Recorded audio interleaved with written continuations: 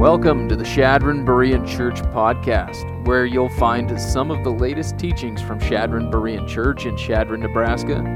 We are a loving community of believers growing in God's grace in Christ together. The heartbeat of our church is to have deep roots in the Word of God and to bear fruit by passionately applying it to our lives by His power for His glory. And we thank you for joining us.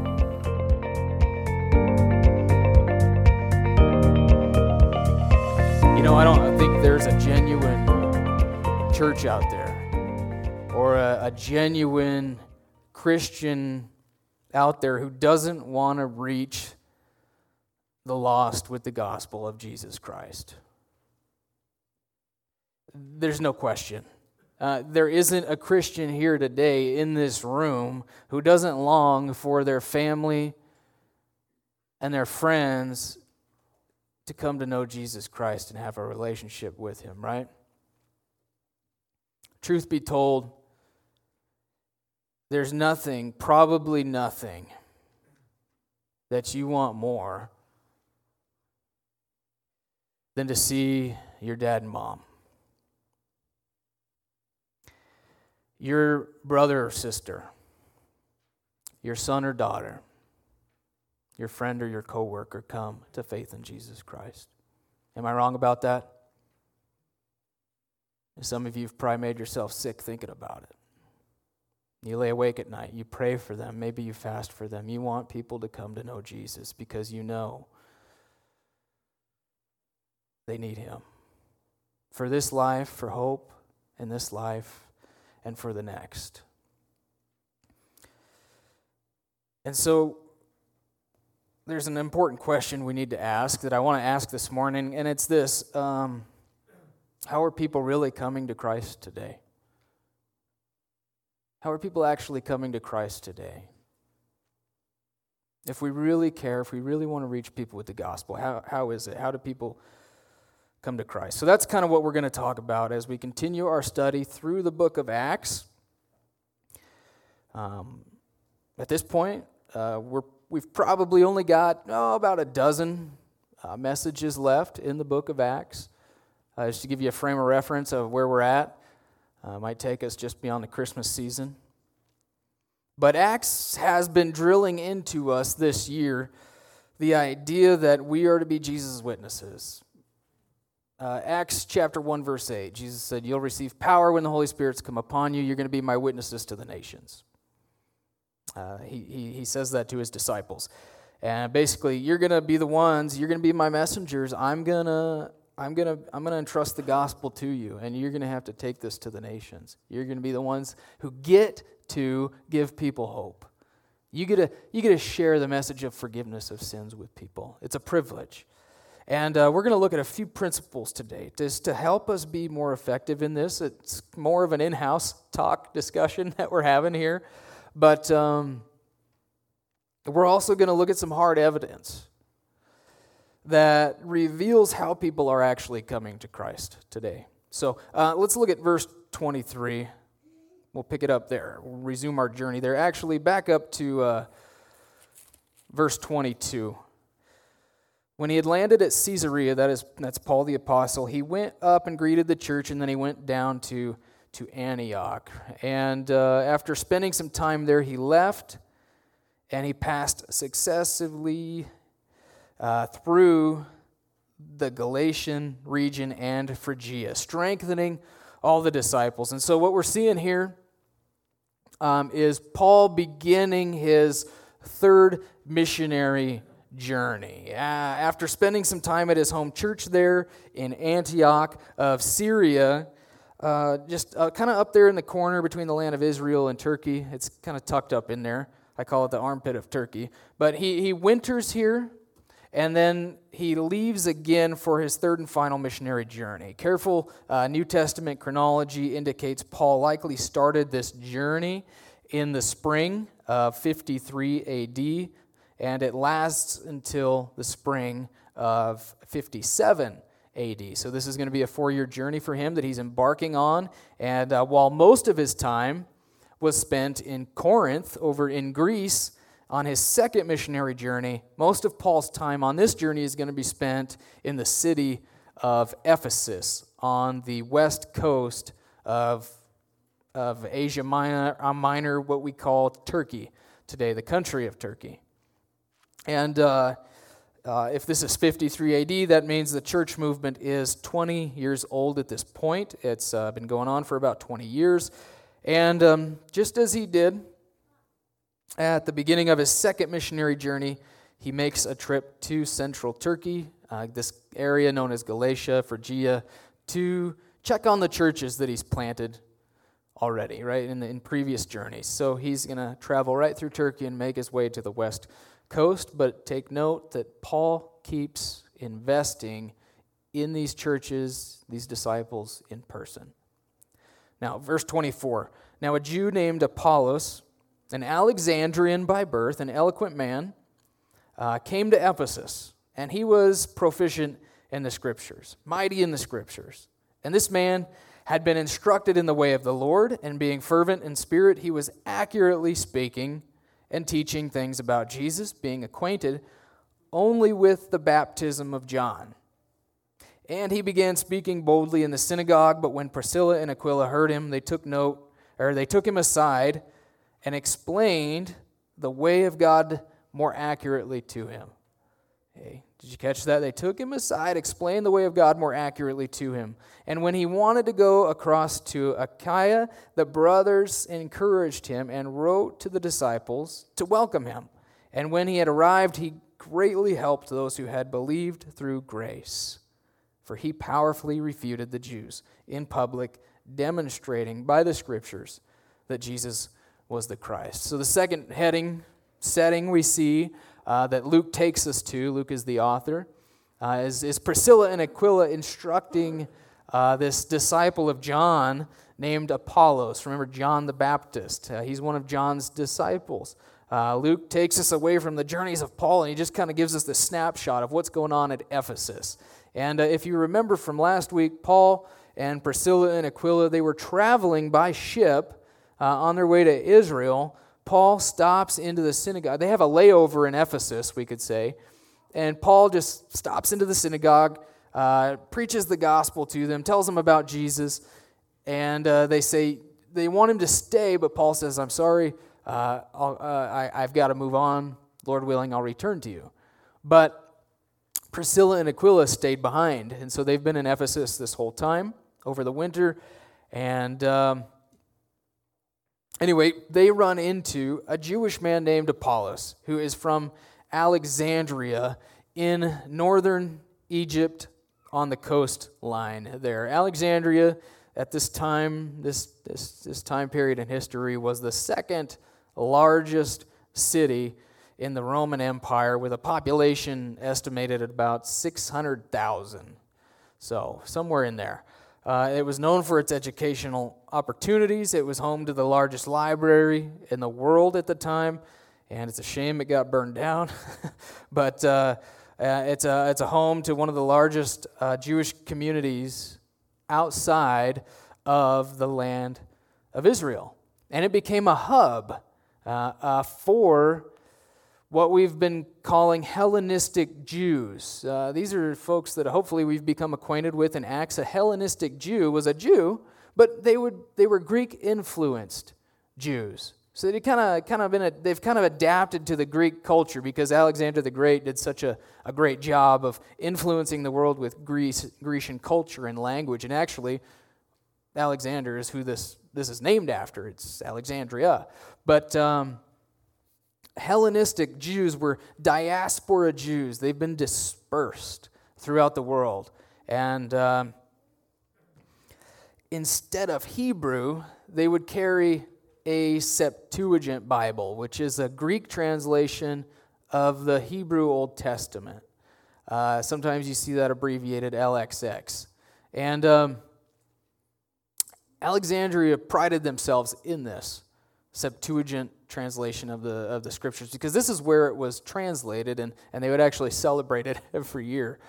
But Just a very Jewish city. Apparently, the Jews occupied 2 out of 5 districts, city districts here, and comprised 1/3 of the entire population. Actually, they enjoyed freedom to live and worship in Alexandria until about AD 38. And that's when severe persecution broke out against them. But Apollos is clearly one of these Hellenistic Jews from Alexandria. He's Jewish, but he has a Greek name. He's named after actually a Greek god named Apollos. So he probably carried a Septuagint copy of the Scriptures while he's going around preaching, telling people about, John the Baptist's message about Jesus. And Apollos is described as a man who he not only knows the Word, it says he can preach it too, and he preaches it with passion. Look at this portrait of Apollos. He's mighty in the Scriptures. He knows the ways of God. He's eloquent. He's fervent. He's bold. There's only one little problem. He's not up to date. Did you see that? He's not really up to date on the gospel. Luke qualifies his giftedness by saying he's only associated with the baptism of John. And so similar to Jesus, John had disciples who would follow John around, right? Kind of like following a rabbi.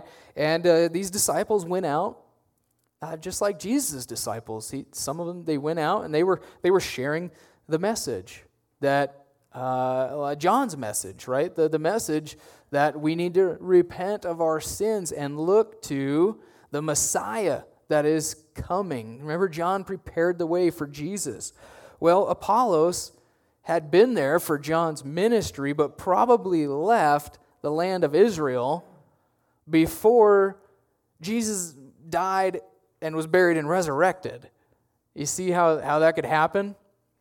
So he's kind of out of the loop here. He hasn't heard the latest podcast or checked his news feed, I guess, to see what's happened with Jesus of Nazareth in a few years. And actually, a lot of years. Somehow, it's like he's kind of been living under a rock. He just hasn't heard yet. So I like how one commentator described him as a man caught in the transition from the Old Testament to the New Testament, from the Old Covenant to the New Covenant, as he ministered among diaspora Jewish communities out there in the world. And Priscilla, Aquila, they pull him out from under the rock he's been living under, and it says they privately take him aside and they fill him in on the good news. They sit down with him, they discuss the good news of Jesus Christ and help him understand the gospel better. And as a result of their investment in him, it says he becomes a more effective minister.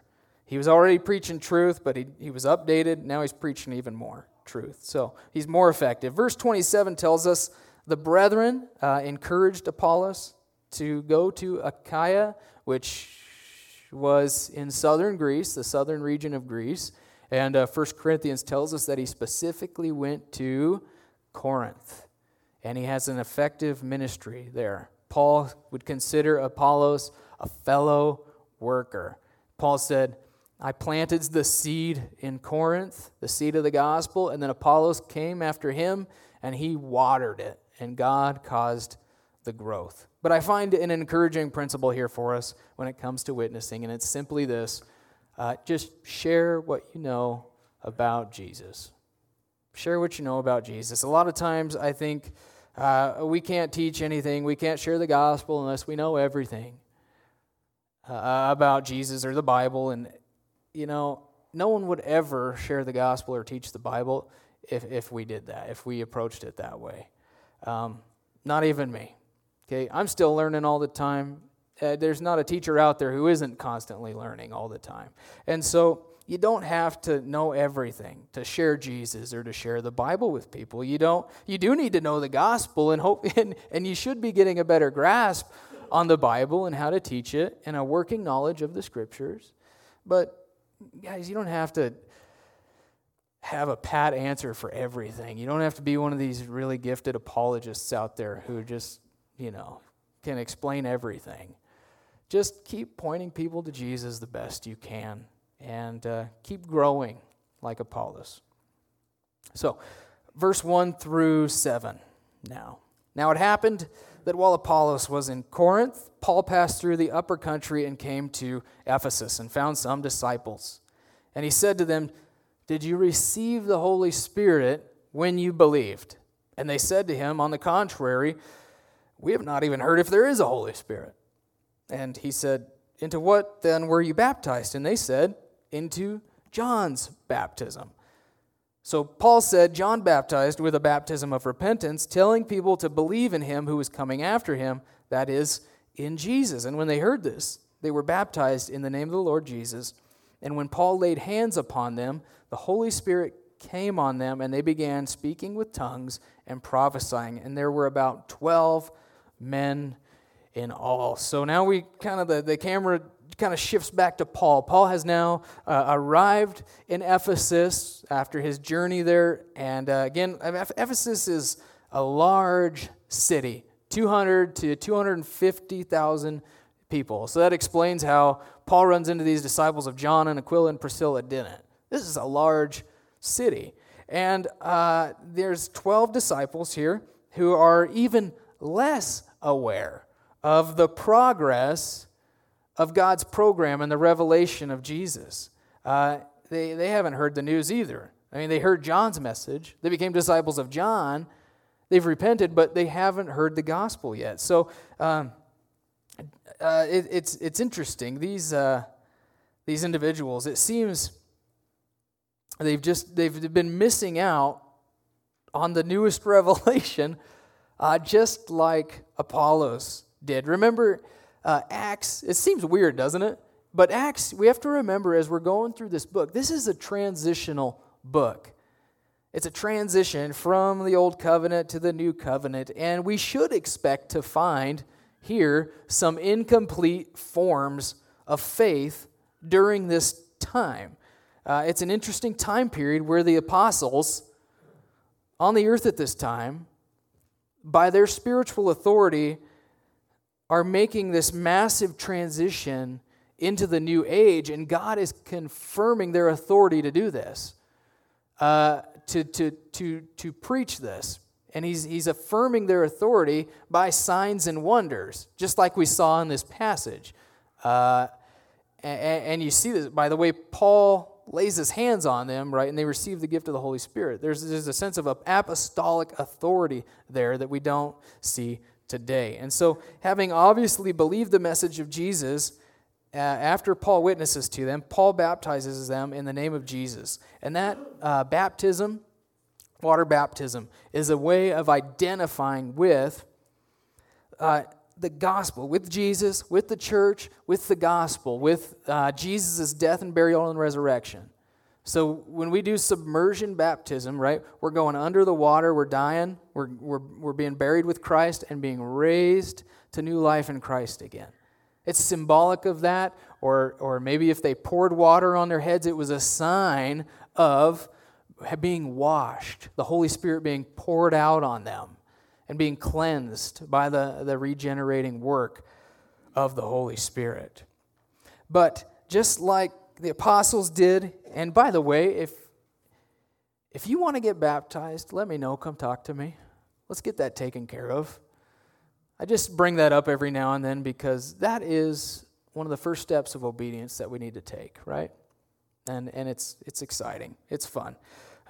Anyway, just like the other apostles did, remember in Acts chapter 8, they laid hands on the Samaritans, the Holy Spirit comes. So Paul does the same thing.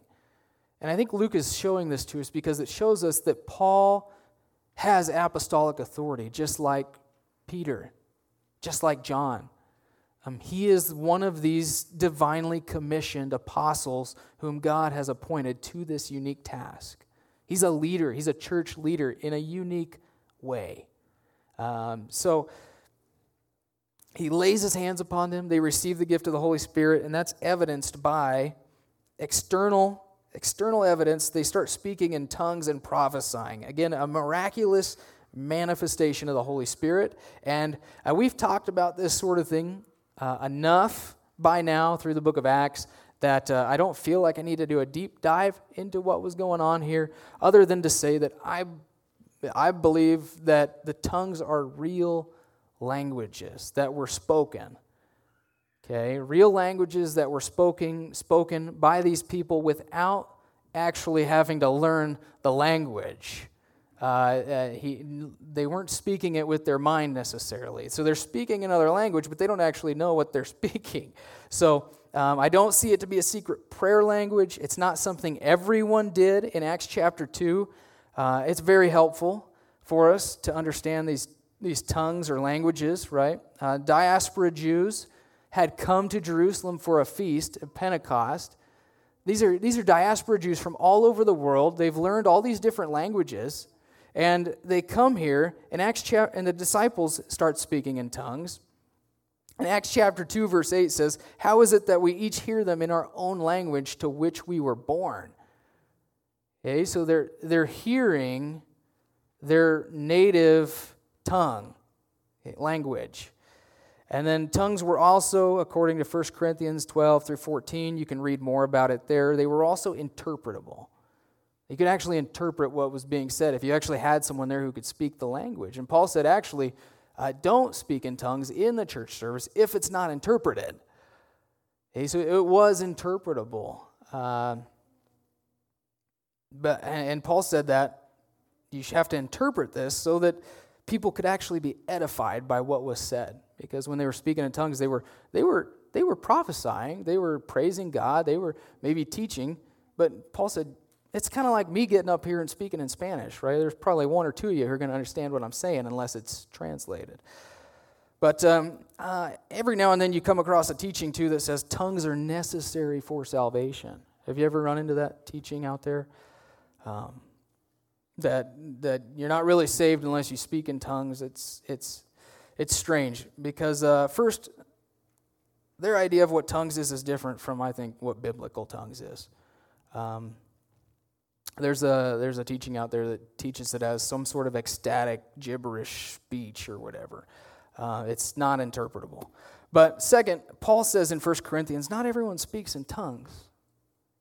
So to say that everybody has to is just flat out wrong.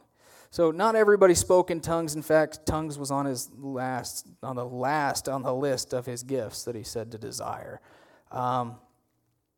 He said, I'd rather speak 5 words with my mind than I don't remember 1,000 words that I don't understand, right, in another language. And in fact, tongues was only mentioned 3 times in the book of Acts. So it's not like it's happening all the time, constantly. He only mentions it 3 times in Acts, and it signifies the salvation of a new people group.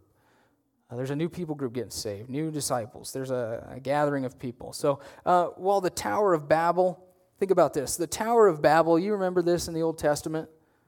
God confused the languages there, right? Well, at Pentecost, in the book of Acts, what we see with tongues, it's like God is now, while they were scattered in the Old Testament, God is now gathering from all nations a people for himself. And so tongues were a sign that God's not just accepting, the Jew from Israel, but he's gathering Gentiles. He's gathering people from all the nations, from every tribe, every tongue, and every nation. That's a pretty common phrase we're familiar with. But that's what it signifies. God's Spirit wants to save people from every tribe and tongue and nation. So a second major issue with this text that I think needs some clarification involves Spirit baptism. This passage has been used. I know this is pretty studious, but you hang in there with me. This passage has been used as a proof text in some Pentecostal services, circles, to teach a false doctrine called the second blessing or full gospel. So the idea is that you can be a believer, but only through earnest seeking and obedience can you actually receive the gift of the Holy Spirit.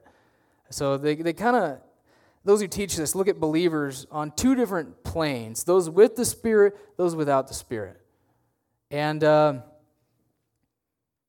remember, Acts is a transitional book. And Luke is describing in a narrative story format what happened. He's not giving us doctrine necessarily. He's just describing what happened here. And a lot of what we're seeing is not the norm today. We're in the middle of a huge transition. And God was authenticating his apostles and certifying, confirming their authority through these various signs and wonders. And if we're honest, there's no pattern in the book of Acts. There's no pattern how people are receiving the Spirit necessarily. I mean, some receive the Spirit before they're baptized. Some when they're baptized. Some after they're baptized. I mean, there's just no pattern in Acts. There's a reason for that as you go through and you study it. So that tells us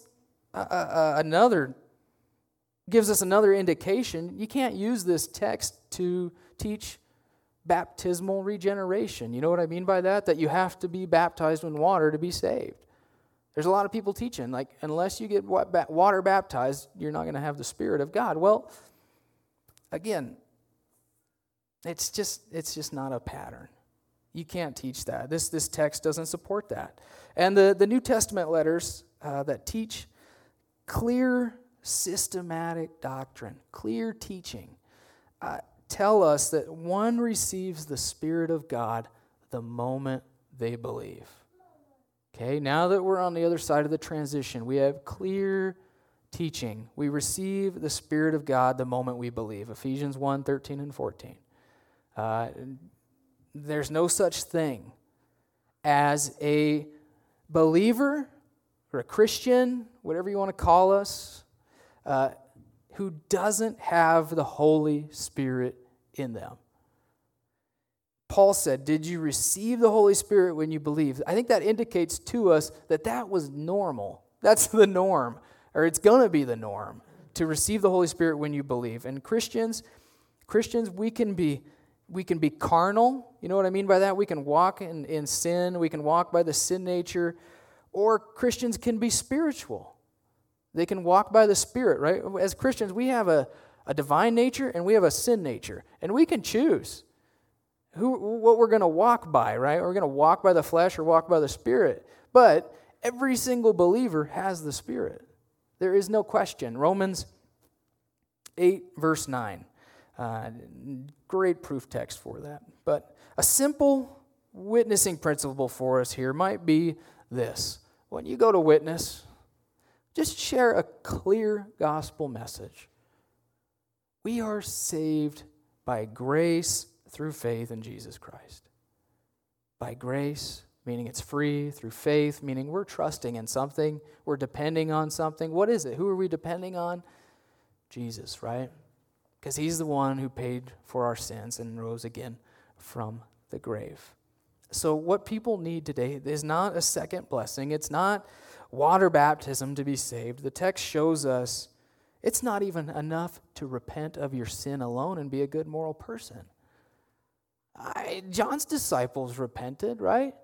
So that in and of itself is not enough. Jesus is required. Jesus is required. He's the one who paid for our sin. You know, when we stand before God, and if he were to ask us why he should let us into heaven someday, what are we going to point to? Why should I let you into heaven? Because of Jesus, right? We can't point to ourselves and say, I was a good person.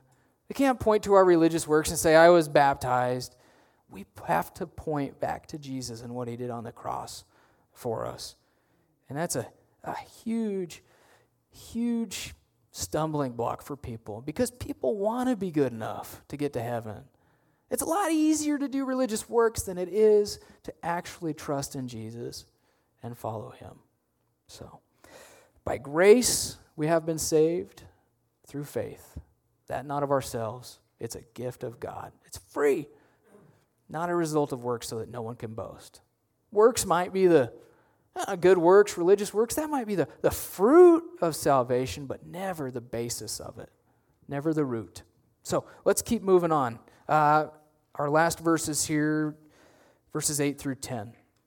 He entered the synagogue and continued speaking out boldly for 3 months, having discussions and persuading them about the kingdom of God. But when some were becoming hardened and disobedient, speaking evil of the way, that was the name for the Christian movement back then, the way, before the people, he withdrew from them and took the disciples away with him and had discussions daily in the school of Tyrannus. And this took place for 2 years, so that all who lived in Asia, which would be that western part of Turkey, everyone who lived here heard the word of the Lord, both Jews and Greeks. So, fourth heading we see today, first picture and last picture setting we see is Paul's ministry climax at Ephesus. Paul's time in Ephesus is what we could call the climax of Paul's ministry. I mean, God just really used him here, big time. God used him powerfully and influentially. In fact, it's going to be interesting. We get to do some fun stuff next week and look at how Paul did extraordinary miracles. There's talk about handkerchiefs and aprons and like different healings taking place just by people touching what Paul touched, and different, how people took their magic books and were burning them. I mean, it's pretty intense next week, or not next week, but the week following. And so I hope you'll join us for that. But it says he spends 3 months here having discussion and just reasoning in the synagogues with the Jews. And when they turn on him, it says he takes his disciples to a lecture hall, some sort of instructional center called the School of Tyrannus, where they discuss and they can reason in peace, basically, not be persecuted. Tyrannus is probably the owner or the philanthropist behind the school that Paul utilizes for 2 years. There's actually an old tradition, an old codex, they call it, a book, which records Paul using this lecture hall during the siesta time of day from 11 to 4, 11 a.m. to 4 p.m. So every day he's in there teaching. He's doing his leather work in the mornings and evenings, and he's teaching during the middle of the day. But from here it says all of Asia hears the good news. And this would include some of the letters in the New Testament, right? Colossae. All the churches, the letters written to the churches of Revelation. And since this was a port city, the gospel was advancing far and wide over sea, probably, and land. And next time, again, Lord willing, we'll continue to study his ministry here. But like I said at the beginning, I don't think there's a single Christian soul here who doesn't want to reach the lost. We all have friends, we all have family members that we love and that we want to have a relationship with Jesus. And so, how are people really coming to Christ today? And in his recent book, God's Growing Church, subtitled, How People Are Actually Coming to Christ Today, Gary McIntosh has done some research over the course of 10 years recently that indicated 60% of people are coming to Christ through friends and family. Through friends and family. That number's down in recent decades, but it's still the highest. About 17% said a church staff member led them to Christ. Someone at church, be it the pastor, be it a Sunday school teacher, nursery worker, small group director, some sort of other lay leader, that just had an extended period of influence on them. And that number was up, by the way, in the recent decades. About 11% said someone other than these led them to Christ, and it was like a diverse group of settings, evangelistic messages, TV, radio, maybe I think a campus ministry, some sort of evangelistic event. So think about that. I think that's hard evidence. I think that's hard evidence for us. I think we could take a toll or a tally around here and come up with very similar numbers. And it might even be a combination of friends and family and church staff, right? But think about how do you want to lead others to Jesus Christ? Think about how you were saved. I think that's all this is saying. Think about how you were saved. How did it happen? Wasn't it someone just sitting down with you, someone close to you, and just discussing spiritual matters? I think that's why you see the closer the relationship, the more likely it is that someone would come to Christ. You know, relationships have been called the bridges of God. The bridges of God. This is the number one dynamic. People coming to Christ through a trusted, personal relationship with another person. And the closer the relationship, the more likely to come to Christ. Because, like they say, sometimes you can only speak truth into someone's life as deep as your relationship is with them. There's a reason why relationships are called bridges of God. However, within that relationship, it's the number one method that persuades people to trust in Christ is simply conversation about spiritual things. McIntosh writes this: instead, people said that it was simply conversation. He said it's not, these rote gospel presentations that we have and gospel tract presentations. He says it's simply conversation. They just had spiritual conversation with a family member or friend or staff member. It seems as though people are coming to faith through natural conversations and discussions, just talking among friends about life and sports and spiritual things, about life and the Huskers and spiritual things. And through that conversation, they come to understand what Christianity is and what commitment to Christ is. And some people just all of a sudden say, I believe. Yeah, I get it. I believe that. It's not that they necessarily pray a particular prayer or something. Some do, but at times they just say, I've really been thinking about this. We've talked about it, and I believe it. It's as simple as that. And, I find that encouraging. I found another statistic encouraging. I'm not a big fan of statistics, by the way. I don't talk about them a lot. But even in our culture's changed, right? But 65% of the people in the United States still call themselves Christians. That's encouraging because there's a good chance that most people out there aren't totally turned off by the gospel. Right? They're at least willing to talk about it. A lot of people are just like the people in our text today. I think they're nominative Christians. You know what I mean? They're Christian in name only, and they don't have a lot of information. They just need someone to sit down with them and explain the gospel a little bit more clearly, a little more, in a way that they can understand. Just someone they can trust.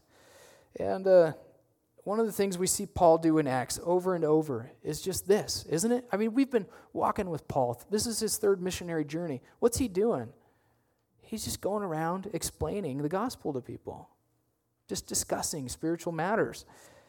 He's just entering into dialogue. And we should know what kind of dialogue this is, what kind of discussion this is that he's having with people. His discussion is discussion. It's not him imposing his view on other people. It's persuasion, not imposition. Does that make sense? Okay, he's not imposing his views on them without their willingness. He's not trying to force the gospel down their throat. He's talking to people about things, about spiritual matters. These aren't quick encounters. He's not just handing off a gospel tract here and there. He's sitting down with people and talking about the gospel. Not emotional pleas, no cold calling, no passive-aggressive posts on Facebook, right? He's not combative. He's not defensive. It's just respectful discussion. He's just trying to win people to Christ through reasoning with them and explaining the Scriptures. Gaining a real appreciation for the gospel. And I think this is something that we struggle with. I don't think we want to hear this morning.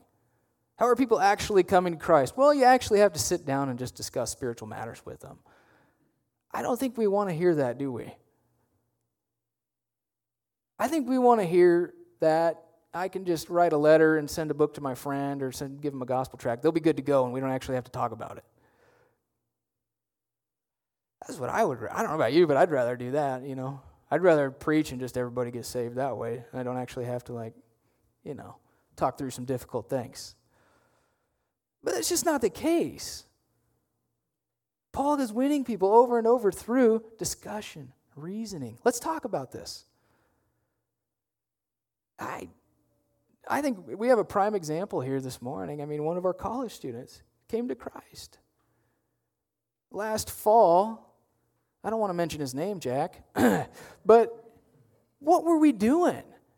It's just me and Ed hanging out at the Cito's house. We're just sitting down having a discussion about reality, talking about worldviews. And I asked Jack if I could share his name a little bit, but yeah, we were just sitting down talking about worldviews. And Jack says, yeah, I believe that.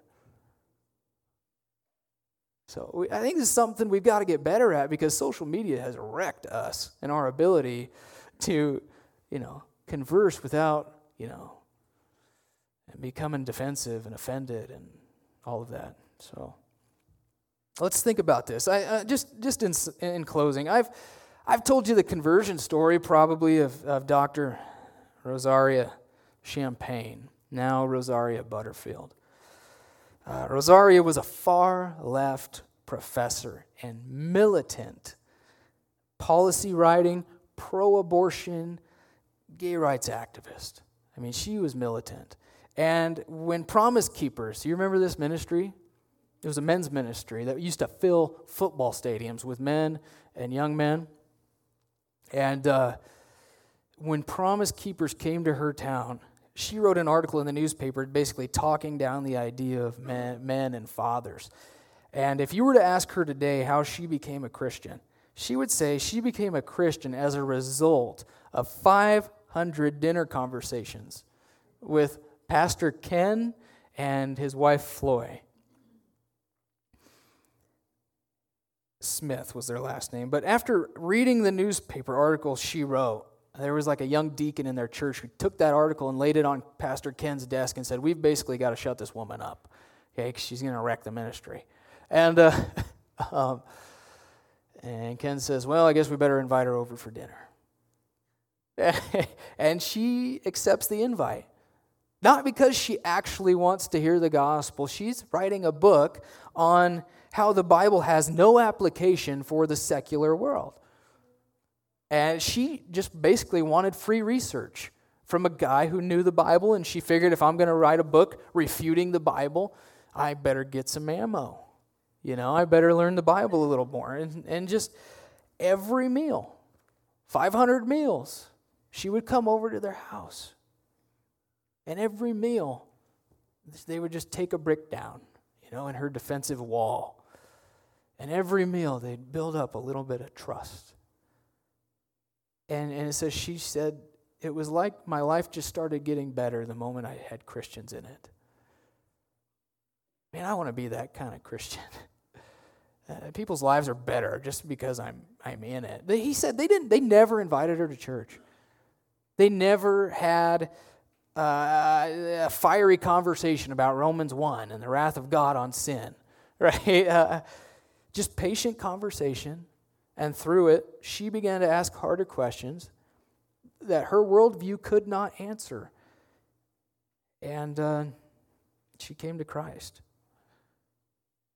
Very slowly, very patiently, through thought-provoking discussion and showing Christ-like love.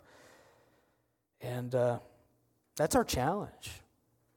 I think that's our challenge here today. If you really love them, sit down, talk, and by God's grace, don't become that defensive, person and kick them out of your life when they say something mean to you, because they will.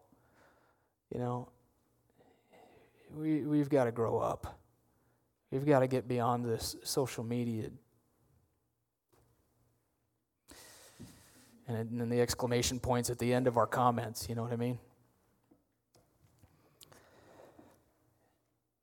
And this is, guys, honestly, one of the reasons we're having this shootout this afternoon. Is because there's a lot of people like Rosaria who aren't going to come to church. They'll never just walk into a worship service. But they might accept an invite to dinner. And they might accept an invite to shoot some clays and have a little fun. It's what we could call a halfway event, where you invite people to get a taste of church, get a taste of the community, God's people, and see what it's like. So I'd challenge you to invite a friend, both to the shootout today and then over to dinner sometime. Let's pray. Lord, thanks so much for Jesus and what he does for us. I pray that you would give us, like Paul says in Colossians, open doors, opportunities to share the gospel with people and to build relationships and to enter into warm and persuasive discussion about spiritual realities, spiritual matters. Lord, there's not a single person here who doesn't want their friends and family and coworkers to come to know Jesus Christ. So, Lord, give us wisdom on how to do that and how to be winsome. And by your grace, Lord, give us self-control. Control our tongues. May our tongues be seasoned with salt and grace so that we may know how to respond to those who oppose the truth. Remind us that we don't have to stand up for the truth all the time. We can just love people and help them understand it.